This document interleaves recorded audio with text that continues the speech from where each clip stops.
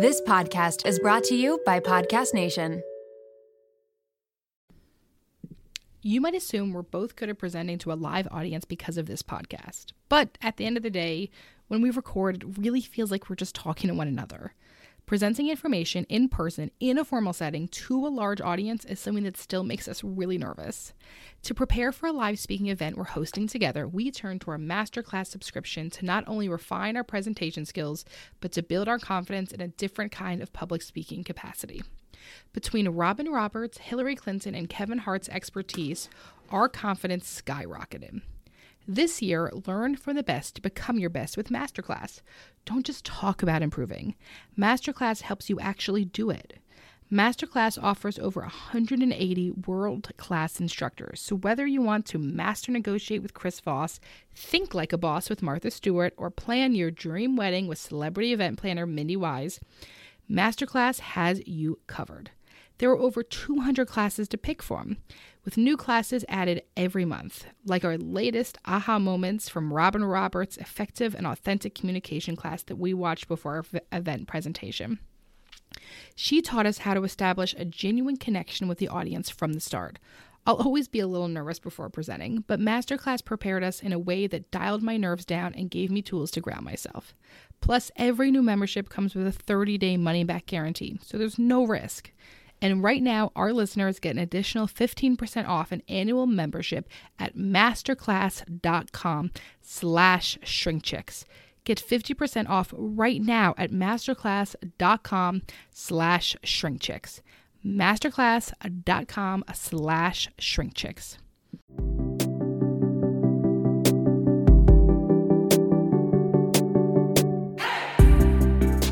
Welcome to Shrink Chicks. I'm Emily Beerley. And I'm Jennifer Chaikin. And we're licensed marriage and family therapists and owners of the Therapy Group. We're on a mission to make therapy and therapeutic topics more relatable and accessible. So stay tuned, because in order to grow yourself, you gotta know yourself.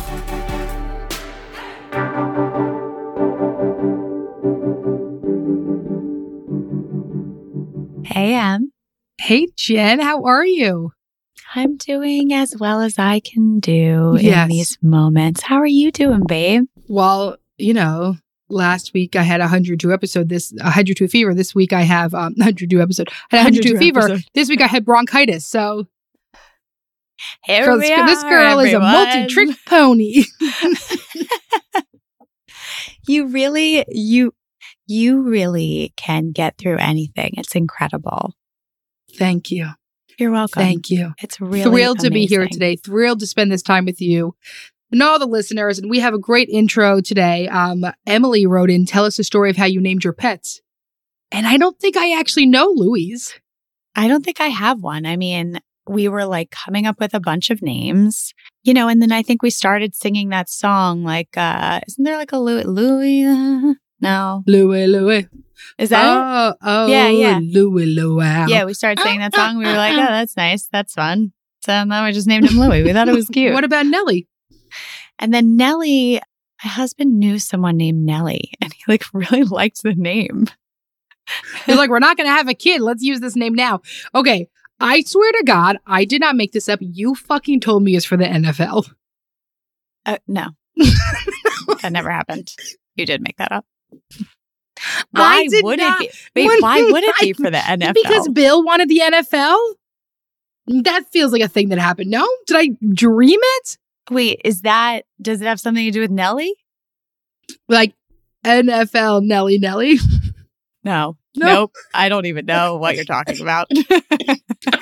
Listen, but you might have dreamed it, and I feel honored. You can't make me cough today. You can't make me laugh. I'll cough. I'm sorry. I'm so hilarious.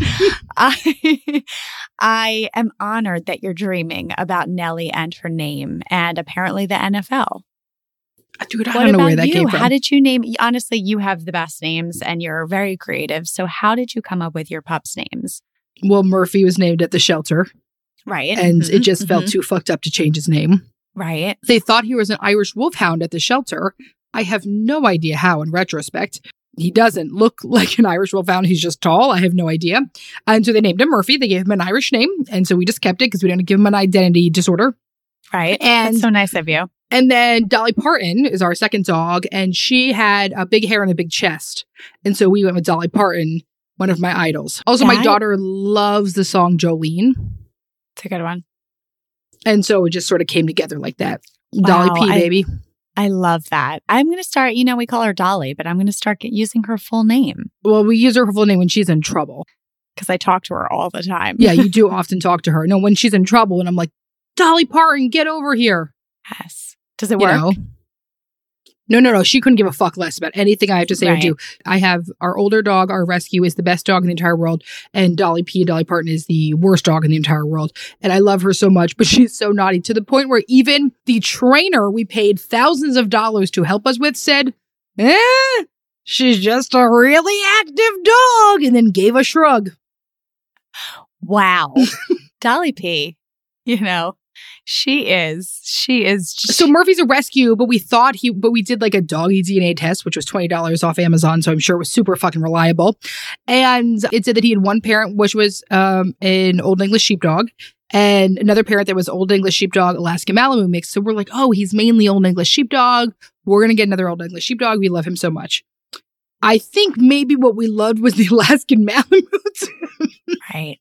And you didn't realize. Mm-hmm. Yes. Mm-hmm. Old English sheepdogs are like, they call them like lifetime toddlers. Like they're very playful, but they're also like super naughty and super fucking smart. I wish I was a lifetime toddler. No, you wish you were back in the womb and you didn't exist. I do. That's true. Someone take care of me, please. Yes, somebody take care of you. That would be so lovely. Speaking of things to take care of, let's today talk about taking care of shame. Today's episode is all about shame. And we had this other exciting thing that's happening, which is from here on out, you'll be able to actually skip the intros if you want to get right into the content by checking out the show notes and jumping to the minute marker listed. So now it's like you're going to be able to go to the show notes and it's to say like, minute 5, we're going to talk about how to get yourself out of a shame spiral. So if you don't want to listen to us talk about all the other exciting things like our dog's name, you can just go forward with that. And that's not exactly. And you know what? I think that it's the jury's out in terms of like, there's certain people who love the intros and certain people are like, just give me the information. Yeah. Jury's out. So this is everyone. We're trying to help everyone, and there's some people who like it, some people who don't. Yes. And so to each his own. So today we're going to be talking about shame. What a fun topic. So let's talk about it. We're going to start with sort of basics here. A lot of people ask and really similar stuff. So first, we're going to talk about shame versus guilt. So I'm going to sort of define these for everyone, which is shame is a feeling that your whole self is wrong, and it may not be related to a specific behavior or event. And guilt is a feeling you get when you did something wrong or perceive that you did something wrong. So like the cliff notes to this is shame, I am bad, and guilt, I did bad. And so those are different. And I think that they're used very interchangeably because they sort of feel similar. We can sort of feel them in our stomach and feel like we want to make ourselves small or hide. And so they give us very similar bodily reactions. So I think they get confused a lot. But these are very different things. And, I think another important thing to talk about is like the reason why it's important to make the distinction between the two is because you can aim to foster feelings of guilt if you are trying to rectify like something that you did that maybe wasn't so great. Whereas shame can often be paralyzing and destructive in a lot of ways. And so to be able to master the distinction between the two can really help you to grow, because I think sometimes people find ways to foster the feeling of shame as opposed to the feeling of guilt. Yeah. And the feeling of shame, for the most part, is not helpful. Stop. Someone did ask, right, is shame ever helpful? So here's what I would say to this. How do you define helpful? Yeah. This is a good question, Maria. I define helpful as like allowing us to grow. And I do not see shame as helpful for that. But I will say I see it as incredibly informative because we can take a deeper look at like what we think and what we believe about ourselves and other people. So I think that would probably be how you actually define the word helpful. It doesn't lead to grow. if we let it contain. And the things that we need to remember is that shame needs 3 things to survive. And a lot of this comes from the research of Brene Brown. You could read a million of her books. You could watch her Netflix, see her on Oprah, blah, blah, blah. There's a million fucking things, popular TED Talk. And so she did all of this research, right? Interviewed people around shame. And she found that shame needs 3 things to survive. And those are secrecy, silence, and judgment. And so shame is helpful when we look at it and understand the information. Shame is not helpful when it lives within secrecy, silence, and judgment, because then it grows. It's sort of like the perfect incubator. Beautiful. Oh, incubator. But, and then, to combat that, right? Like that the way in which Brene Brown always talks about how to battle that is vulnerability, right? That combats the secrecy. It combats whatever the other things were. Secrecy, silence, and judgment. Thank you. I was really, waiting for your support. Well, and it's interesting because she also writes, so she had this other research that came out, which is basically people will talk a lot about a shame spiral or a shame cycle. And so basically, I feel shame and then I get lost in my thoughts and I feel more and more shame and I feel smaller and worse and deeper and darker and all of these things. And it's very hard to get out of a shame spiral once we enter into it.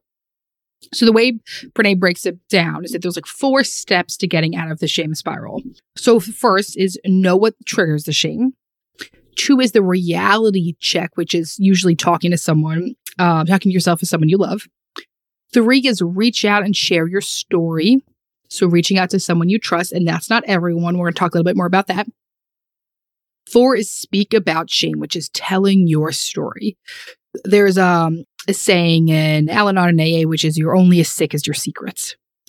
And so we've talked a lot about this before, is that secrecy and privacy are very different things. We are not saying that you need to tell your shit to everyone under the goddamn sun. There are lots of folks that it is not actually safe to tell vulnerable information to. And right, so let's say that we had quite a few people that asked about sexuality shame. Here's an example. I grew up in let's say that I grew up, I'm not talking about me, but let's say some people that grew up in a very puritanical, purity culture situation, a very religious or extremist household. And they realize, hey, I'm gay, I'm bi, I'm trans, any of these things, right? Now, when I talk about this idea of people say speak your truth is the very common slang. Don't fucking speak your truth to a bunch of people that are going to abuse you and hurt you from it. That is not going to combat shame. And so that's what I mean. And that's something that would maybe be privacy. If something is going to hurt me to share with other people, not hurt me like I'm going to feel discomfort. That's not hurt.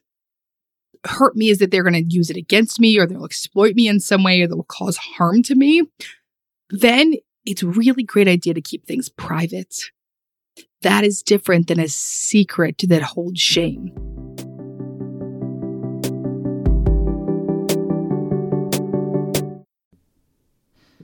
Anyone else feeling like the mental load of making dinner, the planning, the shopping, the prep, figuring out the timing? It's a little heavy to carry, huh? Same. That's why I am so grateful for Hungryroot.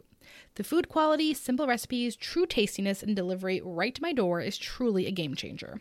When getting started, you take a fun, short quiz and Hungryroot will get to know you, what you like to eat, and more.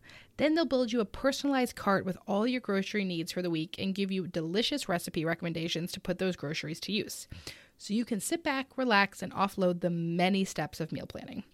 Each order is fully customizable so you can take their suggestions or choose anything you want. They've got fresh produce, high-quality meat and seafood, healthy snacks, smoothies, sweets, ready-to-eat meals, kids' snacks and meals, vitamins, supplements, much more. My favorite item from my latest box was the honey citrus chopped salad, lemon pepper chicken, and the 4-cheese tortellini. You gotta try it for yourself. Everything from Hungryroot follows a simple standard. It's gotta taste good, be quick to make, and contain whole trusted ingredients. Right now, Hungryroot is offering Shrink Chicks listeners 40% off your first delivery and free veggies for life.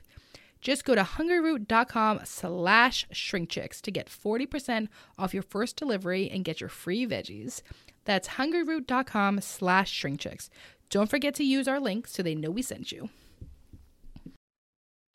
A really fun fact about me that you might not know is that if I let my hair dry natural, it is a frizz ball mess, which is one of the many reasons I absolutely love Prose. I truly never thought that I would be able to embrace my natural hair texture. Ever since I switched to a custom hair routine with Prose, I've noticed so many benefits. Less frizzy hair, yes, but beyond that too. My hair is shinier, healthier, and so much more manageable. Filming the podcast every week makes checking out my hair unavoidable, and I have felt so much more confident on camera thanks to Prose. Prose is made for people, not hair and skin types. Personalization is rooted in everything they do. The custom shampoo and conditioner combo, plus the hydrating leave-in conditioner and hair oil, keeps the frizz at bay. It also makes for the smoothest blowout. People keep asking me if I got my hair cut or went to the salon, which is, of course, the highest compliment. Prose isn't just better for you, it's better for the planet. They're certified B Corp cruelty free and the first and only carbon neutral custom beauty brand. They even have a review and refine tool which learns from my feedback and adjusts my formula to keep up with the seasons and changes in my life. I used this feature when I moved to my temporary house in New Jersey back to my house post-construction project in Pennsylvania. Environmental factors like water source is something that Prose takes into consideration with their customization. So it was very cool that I had the ability to update my location. Prose is so confident that you'll bring out your best hair and skin, and they're offering an exclusive trial offer of 50% off your first subscription order at prose.com/shrinkchicks. So you get a free consultation, then 50% off at prose.com/shrinkchicks. That's prose.com/shrinkchicks.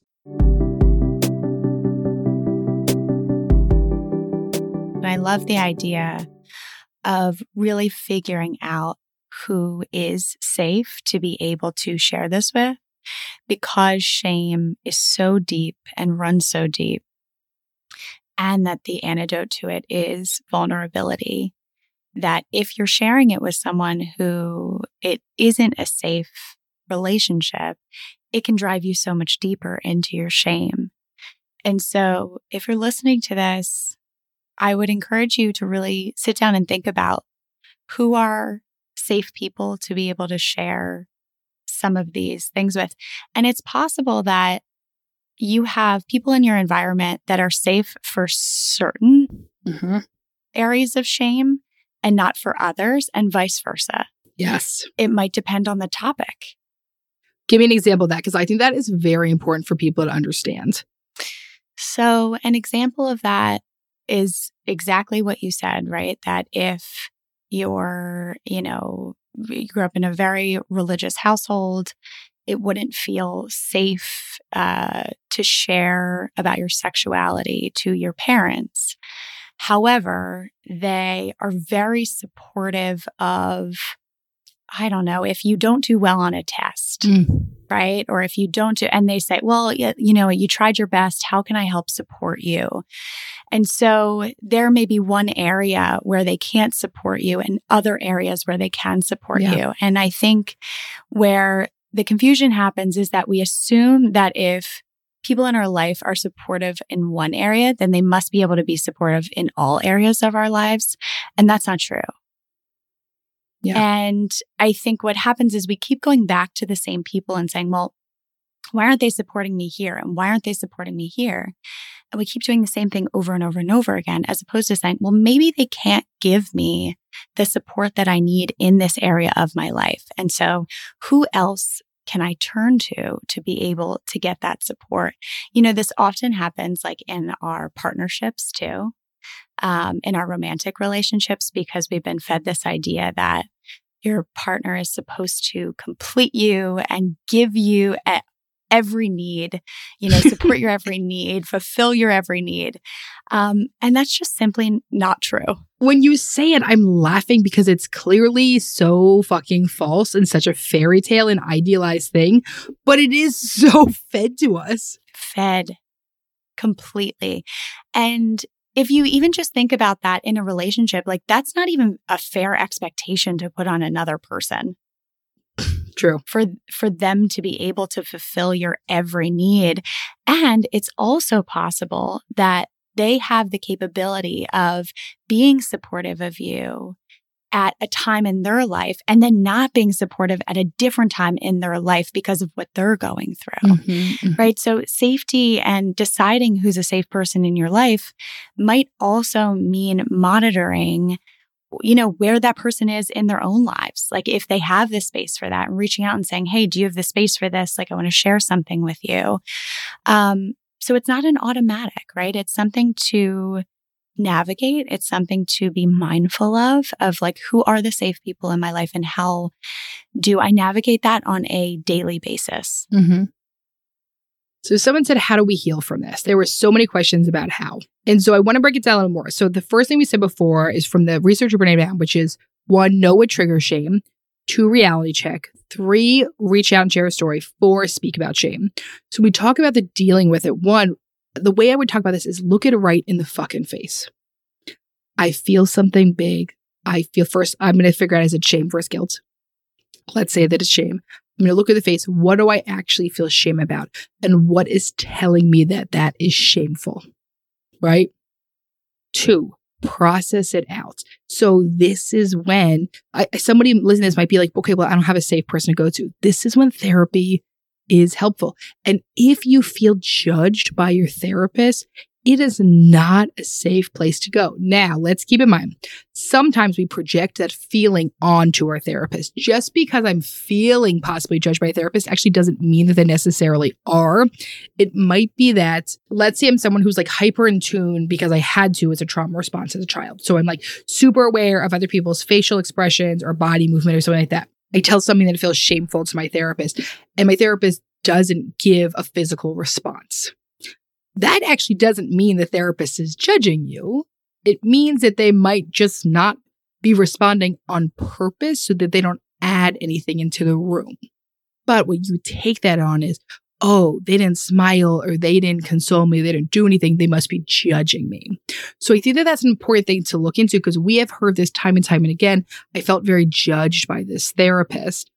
And sometimes that's not necessarily what was happening, but it's a really good indicator about how sensitive and how I feel like all consuming shame can be. Shame tells you a story. And the story it tells you is that because you're bad, people don't want you around, or you're not good enough, or you're going to fail, or it tells you all this fucking narrative. And sometimes it feels like the clinician is telling you that same story. And I think a good thing to think about in therapy, especially if you have like a long-standing relationship with your therapist. And, if this is the first time you've had that feeling of like, oh, my therapist did judge. We have a strong relationship and I've always felt safe. I have finally shared this thing that feels really shameful for me. This is the first time I feel really judged by my therapist. It might be a good indicator that it is projection. And I would encourage you to bring that up. Like, hey, when I shared this with you, I felt judged in this moment because of X, Y, Z. And so like, I want to talk through that and what that means because, when we feel shame about something, it is common that like we have been holding that so close to the vest for so long that when you're sharing it, the idea is that like, oh, someone is going to think something bad about. I have thought that I am so bad for all of this time.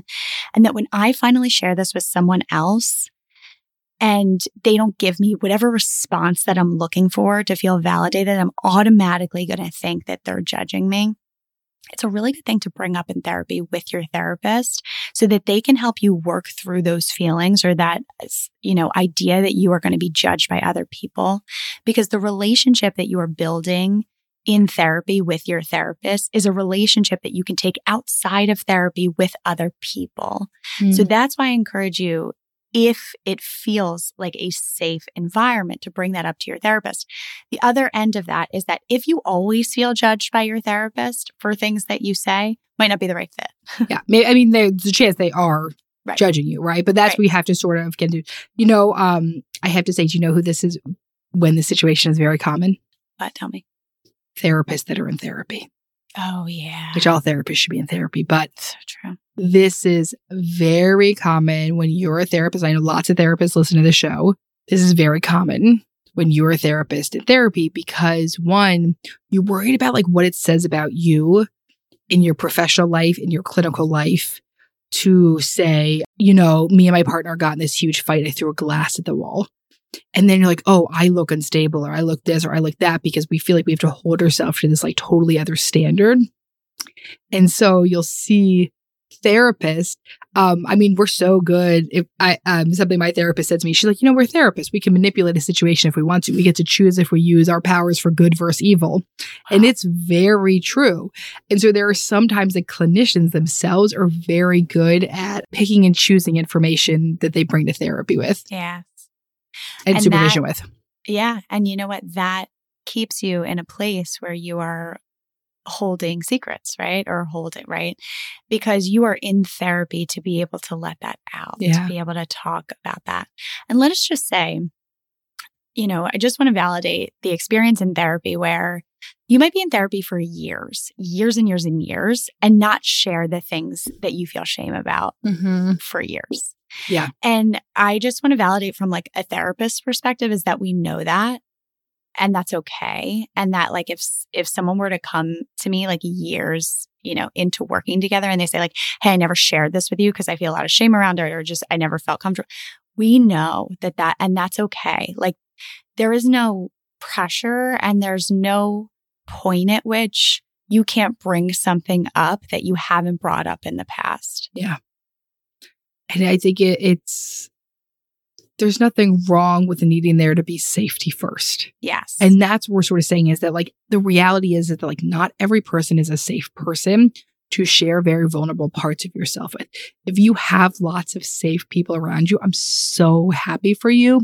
It's just not everyone's experience. Right. Right. And I think that it makes sense that you wouldn't share something for years and years because you're working on building safety in the relationship. Yeah. You like put out little nuggets of like, oh, here's a tiny little piece of something that makes me feel shame. And here's another piece of something that makes me feel shame. And then you work through that and you work up to the point where you're like, okay, I have shared, you know, I'm ready to share this big thing. But we understand it takes time, and it takes time to build that safety in the relationship. Yeah.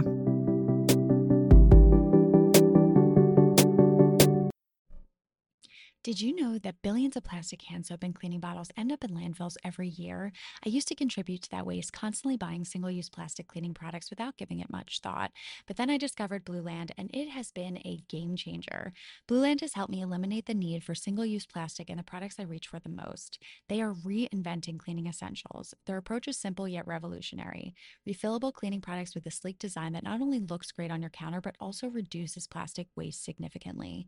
What I love most is the convenience. With Blueland, I never worry about running out of cleaning supplies or lugging bulky bottles from the store.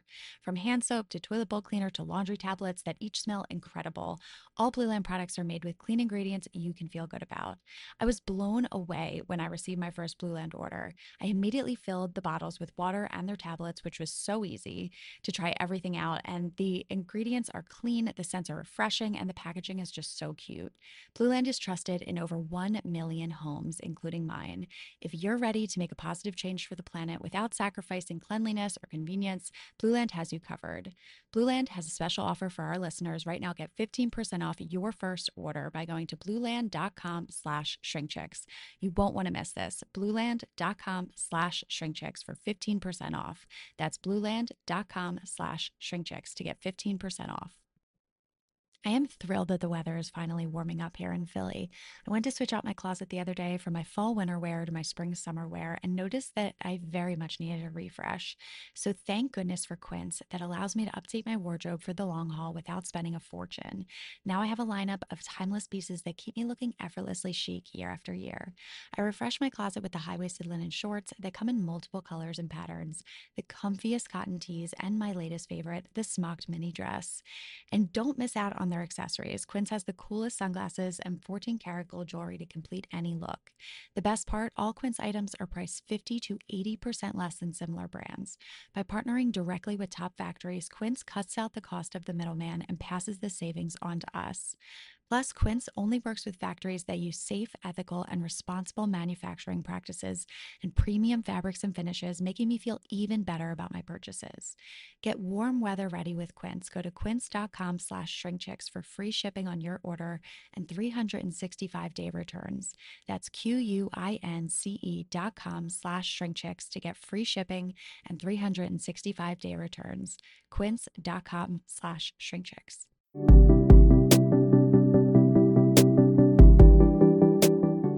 Wait, so I don't think I really finished that last thing. So I just want to make sure we go because I really want to give people the information because so many people just kept asking how. Yeah. So I said, like, 1, I want you to look you right in the face. 2, process it out. 3 is normalize it. The best thing you can do is find someone who also has had that experience or can normalize it in some way. I have found this to be incredibly true, especially around parenting stuff. 4, I want you to come up with some counteracting thoughts. And a great thing to do this is journaling it, thought logs, writing it out to say to yourself, like, okay, just because I didn't interact in the best way possible, I didn't have my best communication skills during this interaction, does that mean I'm garbage and I don't deserve relationships? Probably fucking not, right? Like, let's reality check that a little bit. And then there's another part I want you to think about, which is the root formation of shame. Where did this come from? At some point, this was developed in my life. So maybe that's as a child, I got in trouble for something, or I was told information. I think this really goes back to purity culture with sexuality. If you were told, or even if you weren't directly told, but you heard messaging of, like, let's say, like, anti-gay rhetoric. And then you're like, oh, how could I possibly admit to myself that I'm bisexual?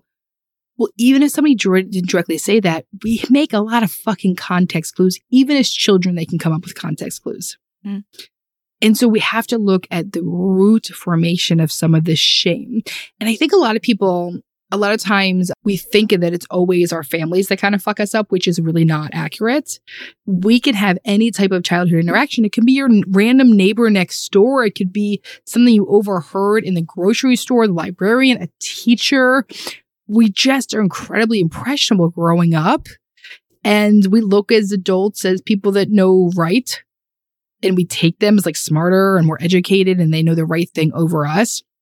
And so it's not always that it came from your family, because we had a whole bunch of people that wrote in. We had, like, a lot of, when we do our episode of childhood wounds, a lot of people that write in about, like, well, I had this great childhood. Well, we're not saying you didn't have a great childhood. We're just saying shit happens. And it's not always from your parents. Yes. And also shame is, like, just want to put this out there, is just a natural human emotion. Yeah. It comes up, it's emotions wouldn't be there if they weren't meant to be there. And that, I don't mean that like at all times, like you should always feel shame because it's meant to be there. I mean, we're built as human beings to feel emotions, both positive emotions, negative, difficult emotions. And that we talk specifically about shame because it's not necessarily a helpful emotion for us. But just to, give the reality check of, like, we all feel this. This is all something that everyone experiences. We just experience it in different ways and in different contexts. There's certain things that I might feel a lot of shame about that, like, Emily wouldn't feel a lot of shame about, and vice versa. And that depends on our experiences and our environments and the way in which we grew up and the way in which we learn to understand who we are. So I want to talk about this other question somebody wrote in about, which is dealing with shame about the person I used to be or unhealthy habits I used to engage in. I think that there's something really important about externalizing some of that and looking at ourselves as just human. And here's an example of that. This past weekend, I did if you've listened to our astrology episode with Natalie Levin, who is, like, just truly someone who I, like, love. I've done astrology work with her. I've attended yoga shops with her. And she had a yoga workshop this past weekend that I went to, which was, like, I'm going to be honest, it was 2 fucking hours. And I was like, Natalie, like, usually her classes aren't too intense. I'm sure there'll be lots of talking and very little yoga. It was, like, the hardest yoga class I've ever taken. But, okay, so she does this great yoga class. And it's interesting is at the end of it, she's talking about the astrology and the moons and things that are happening. And someone was like, oh, somebody got shot right up the street last night at 2 a.m. And the person started to say, something negative about the shooter.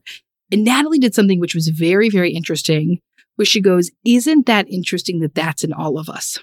All of us has the ability to be the bad guy. Does that mean all of us are going to go ahead and shoot someone? No, but it means that there is a part of all of us that can do bad things. Mm-hmm. And the second she said this, the energy in the room transitioned of like, oh shit.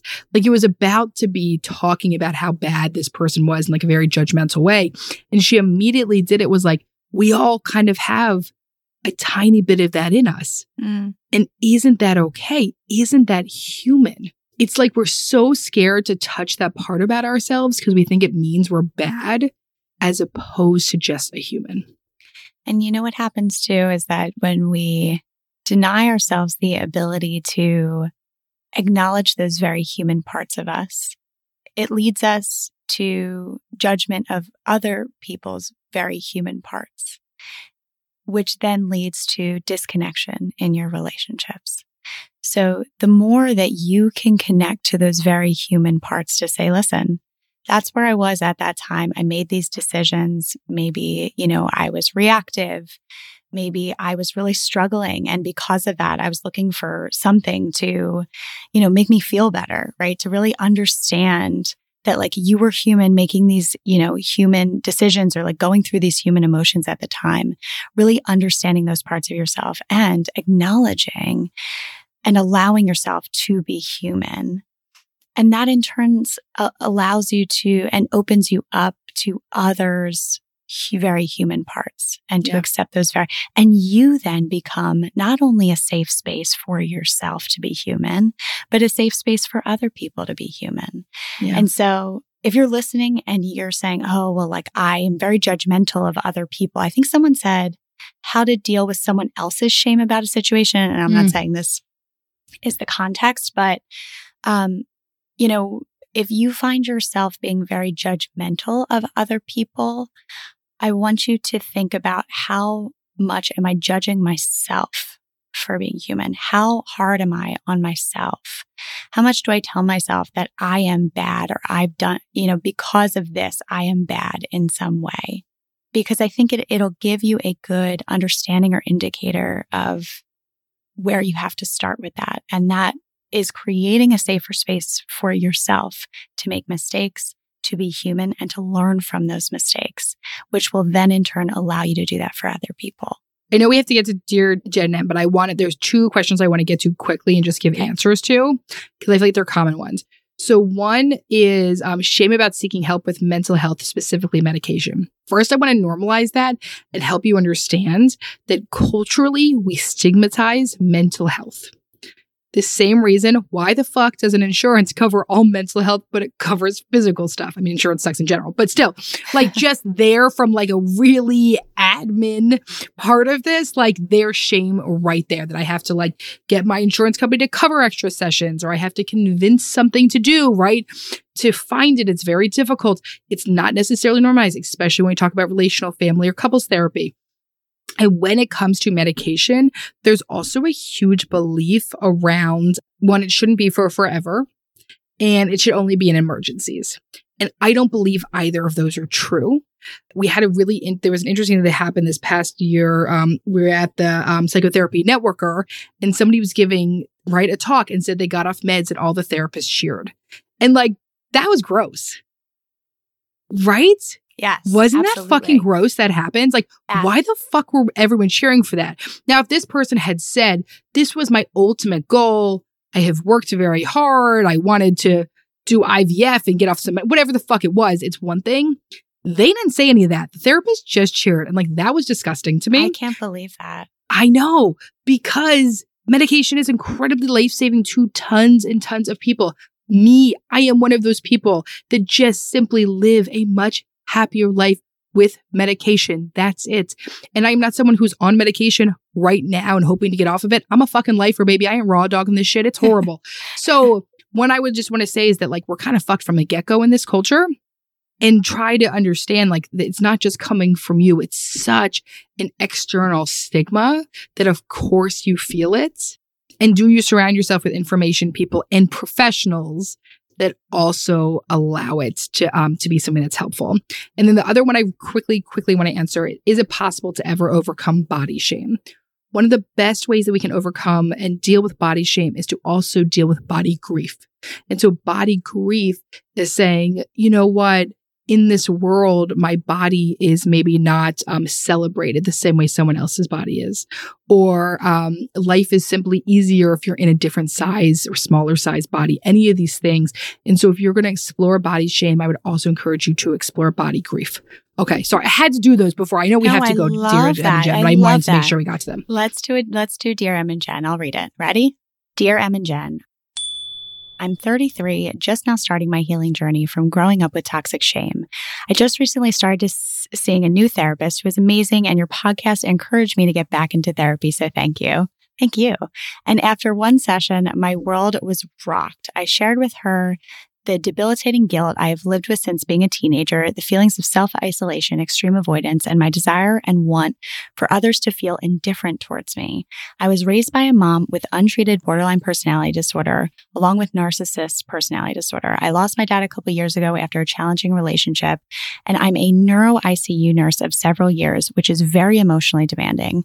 My therapist let me dump every incoherent thought, feeling, and trauma I've experienced in the last 2 decades, and she very kindly told me I was confusing guilt with shame. I think she could see the immediate denial in my eyes and asked me, do you feel guilty for the things you've done wrong, or do you feel you're wrong or bad the way you are? When she went into more in depth on this, I started crying tears of relief because this burden I've been carrying for so long finally had a name. So my question is, how do I let go of shame from the past and let myself move on? I feel relief and more joy with the work I'm doing, but I'm also experiencing new feelings of anger, sadness, and grief. I feel shame from the shame I have lived with for so long. How do I break that cycle? I have been single for years, and I finally want to move towards finding a relationship and creating connection with others.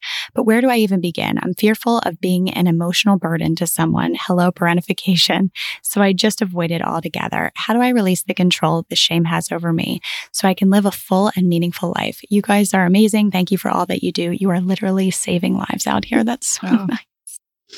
No, it's so interesting. This person's really touching on, I'm now experiencing all these other emotions, right? So for so long, I was experiencing this intense shame. And now that it's renamed, now all of a sudden I'm feeling feelings of anger, sadness, and grief, which make complete sense.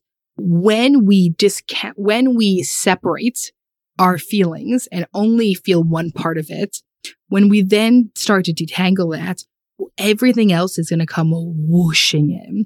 And so that is a hard web to start to untangle. And it's one of those things like cleaning out your closet that sometimes it gets messier before it gets better.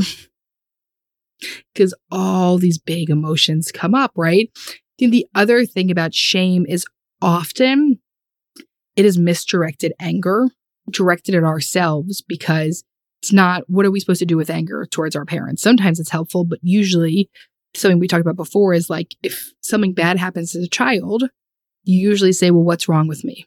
What did I do? And so all these emotions this person's feeling now make complete sense to me. I also think the grief is a big part. And someone else asked a question about it that, when you start to acknowledge these things and you start to understand these things and you understand your shame and guilt in a completely different way, that it also means grieving the idea that you had of yourself and the world that you built around you, and understanding yourself from a completely different place. And although you feel relief from that, it also means that the understanding that you have built of yourself, your childhood, something that maybe protected you in certain ways, you're also having to grieve and create a new identity and understanding of who you are. And so with that is relief, is joy, is, I'm opening myself up to new connections. But it can also bring about feelings of grief, and to allow all things to exist in one. And I know that can be confusing and it can be complicated, but when you're unpacking a lot of this, it brings about so many complex emotions. And once again, to allow yourself to be human and to feel all of those emotions as they come up at different times. All of them can exist at once. Mm-hmm. So I want this person to go back a little bit about how you break the cycle. We just went through that process of how to do it. I also think it might be helpful for this other person, whether you're finding this person might be also a great candidate for group therapy of someone who's recovering from narcissistic or borderline parents. And also reading books. I'm thinking about the book Mother Hunger for this person. I'm thinking about loving someone with borderline personality disorder. I'm thinking about walking on eggshells. I'm thinking about adult children of emotionally immature parents. Any of these things, it might be helpful for the normalization that this is not just you. Because one of those things you talk about is you're already finding a safe place to go through with this. I'm wondering if you're going to the place of what triggers the shame and then speaking out about the shame and telling your story. And group might be a great place for you to do something like that. There's our episode. All right. If you enjoyed this episode, you think it would be helpful for a friend who maybe is experiencing some shame, send it on over to them. Don't forget to rate, review, subscribe, and follow on Apple Podcasts. If you are looking for a therapist, we have incredible therapists in person in our Philadelphia office and our Westchester office, and virtual in multiple locations across the U.S. If you're interested in being set up with one of our therapists, you can reach out. Check out our website at thetherapygroup.com. You can fill out a contact form. That's about it. Thank you so much for listening. We appreciate you as always. And don't forget to grow yourself. You got to know yourself. We'll see you next week.